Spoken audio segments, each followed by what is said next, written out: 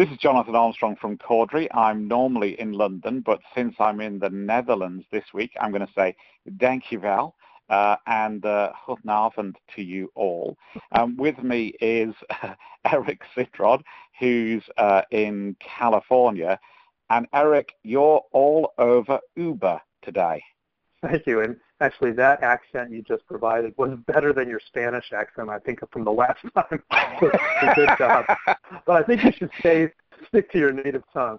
So the topic today is Uber, not just cars, all transportation, all the time, perhaps? Okay, so let's get this thing going.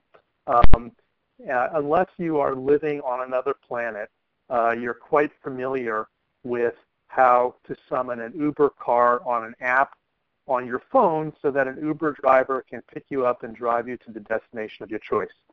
But Uber is not content with just this form of transportation. Indeed, Uber has grand dreams of being an all-encompassing hub for many types of transportation. So I'm going to roll through just a few of these transportation offerings by Uber. Uber recently has entered into the business of freight. With what's called Uber Freight, truck drivers using an app can find and accept the transport of freight of various types and quantities of materials across long and shorter distances. Uber also has operated helicopters in southern France since a couple of years ago. And furthermore, the company launched Uber Chopper in Dubai several years ago, and this was put in service.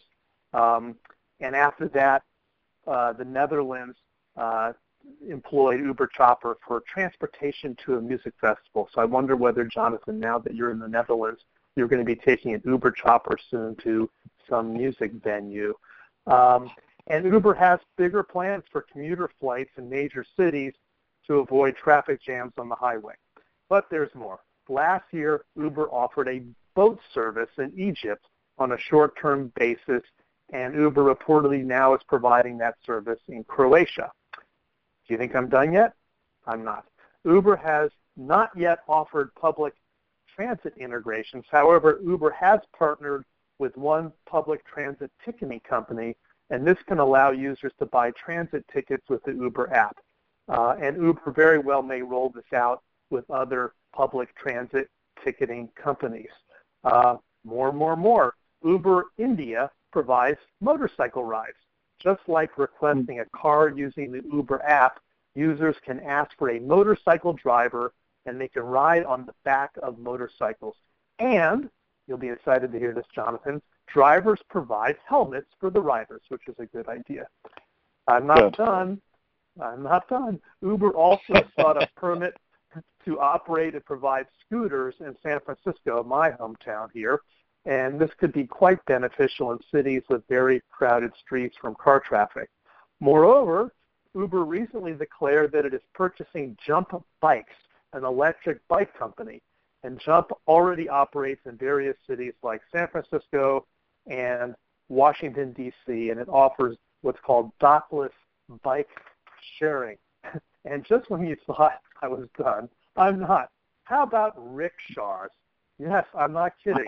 In Pakistan, yes, you're learning something this time, finally, from me. In Pakistan and India, Uber users can request a rickshaw for a very cheap ride. All right, so wrapping up my portion here to start, Uber has exploded with disruptive force. It did explode with disruptive force when it launched its automobile ride-sharing service, and it is clear that Uber is not content to remain in just that market. Evidently, as I alluded to in the beginning, Uber wants to be all transportation all the time. So, Jonathan, have you taken a rickshaw with Uber yet? I've not. I feel that we should have almost like another spin-off podcast called Tech Law 10 Confidential, and then I'll tell you my story of a high-speed rickshaw chase through Bangkok. But that really is for another day. I think I think it's intriguing. I mean, it's I make no bones of it. We talked about it before. I've had my issues with Uber in the past. But one thing I think that they have done really well is they've obviously built a brand name. Some may say tarnished, but they've built a brand name for transportation. And I think it's really interesting the way in which a number of businesses are looking at joined up transportation as the key. Back in the day, by which I mean, I think about the late 90s, I acted for a business that was trying to coordinate timetables with bus and rail, etc., and had a proof of concept working in the UK very efficiently. But the difficulty then, of course, was public transportation, most transportation actually doesn't run to time. The difference, I think, has been Uber's use, Google's use of satellite tracking technologies, which has meant that we can get much more real-time data, which enables transportation to work better. I mean, obviously, Uber without sat-nav positioning probably wouldn't work, just as this application didn't work in the late 90s. And for example, as I said, I'm in the Netherlands at the moment. I got the commuter train from the airport to my hotel last night. There was a line of maybe 25 minutes for a taxi, but the train worked really seamlessly. I could just use, in this case, Google to navigate to my hotel. It directed me to the exact platform of the station. It told me when my train was approaching. You know, it had buzzed me to tell me that, obviously because I've set the settings to allow it to do that. And then it even told me to get off the train, which exit to leave the station on, etc., etc. So I think a lot of apps are getting better at this.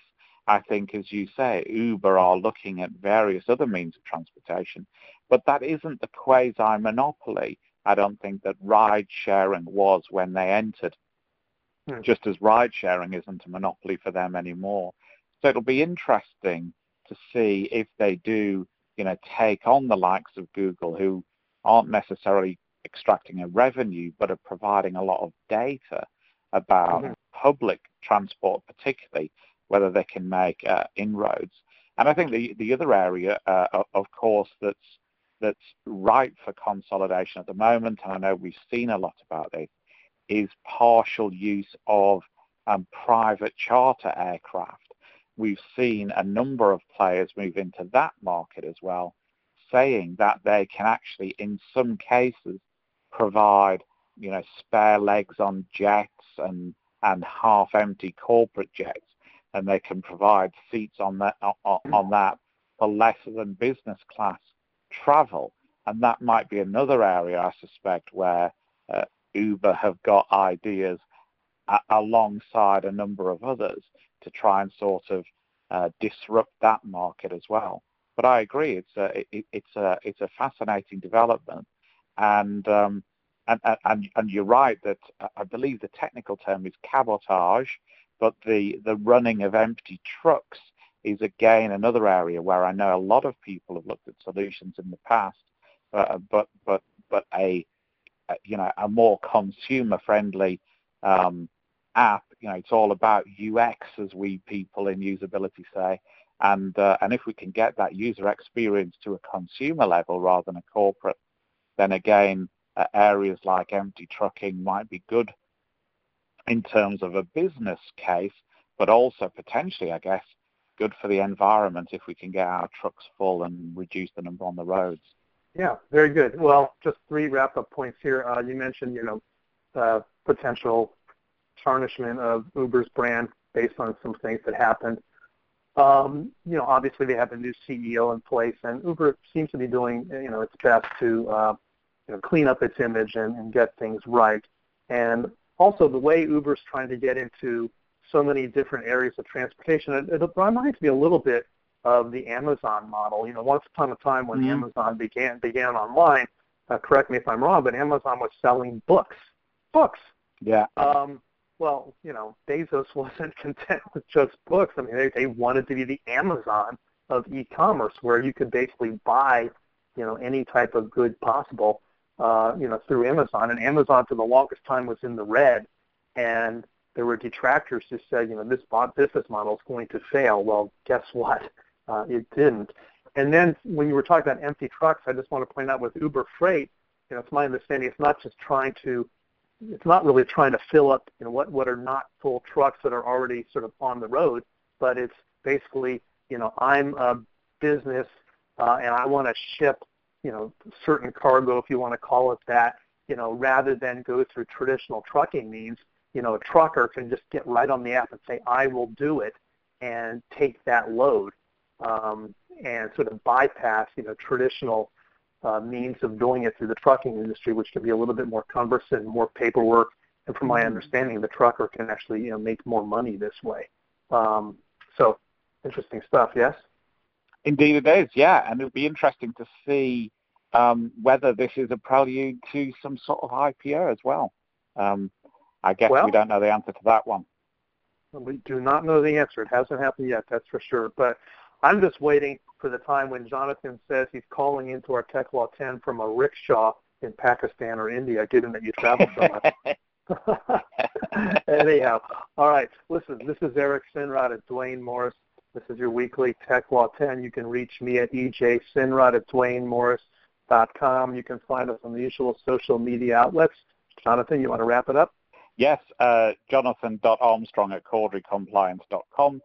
Thanks for joining us. Whatever your chosen mode of transport, we hope that you'll be online with us in a week or so when we next speak. And thanks for listening. Thank you. Cheers.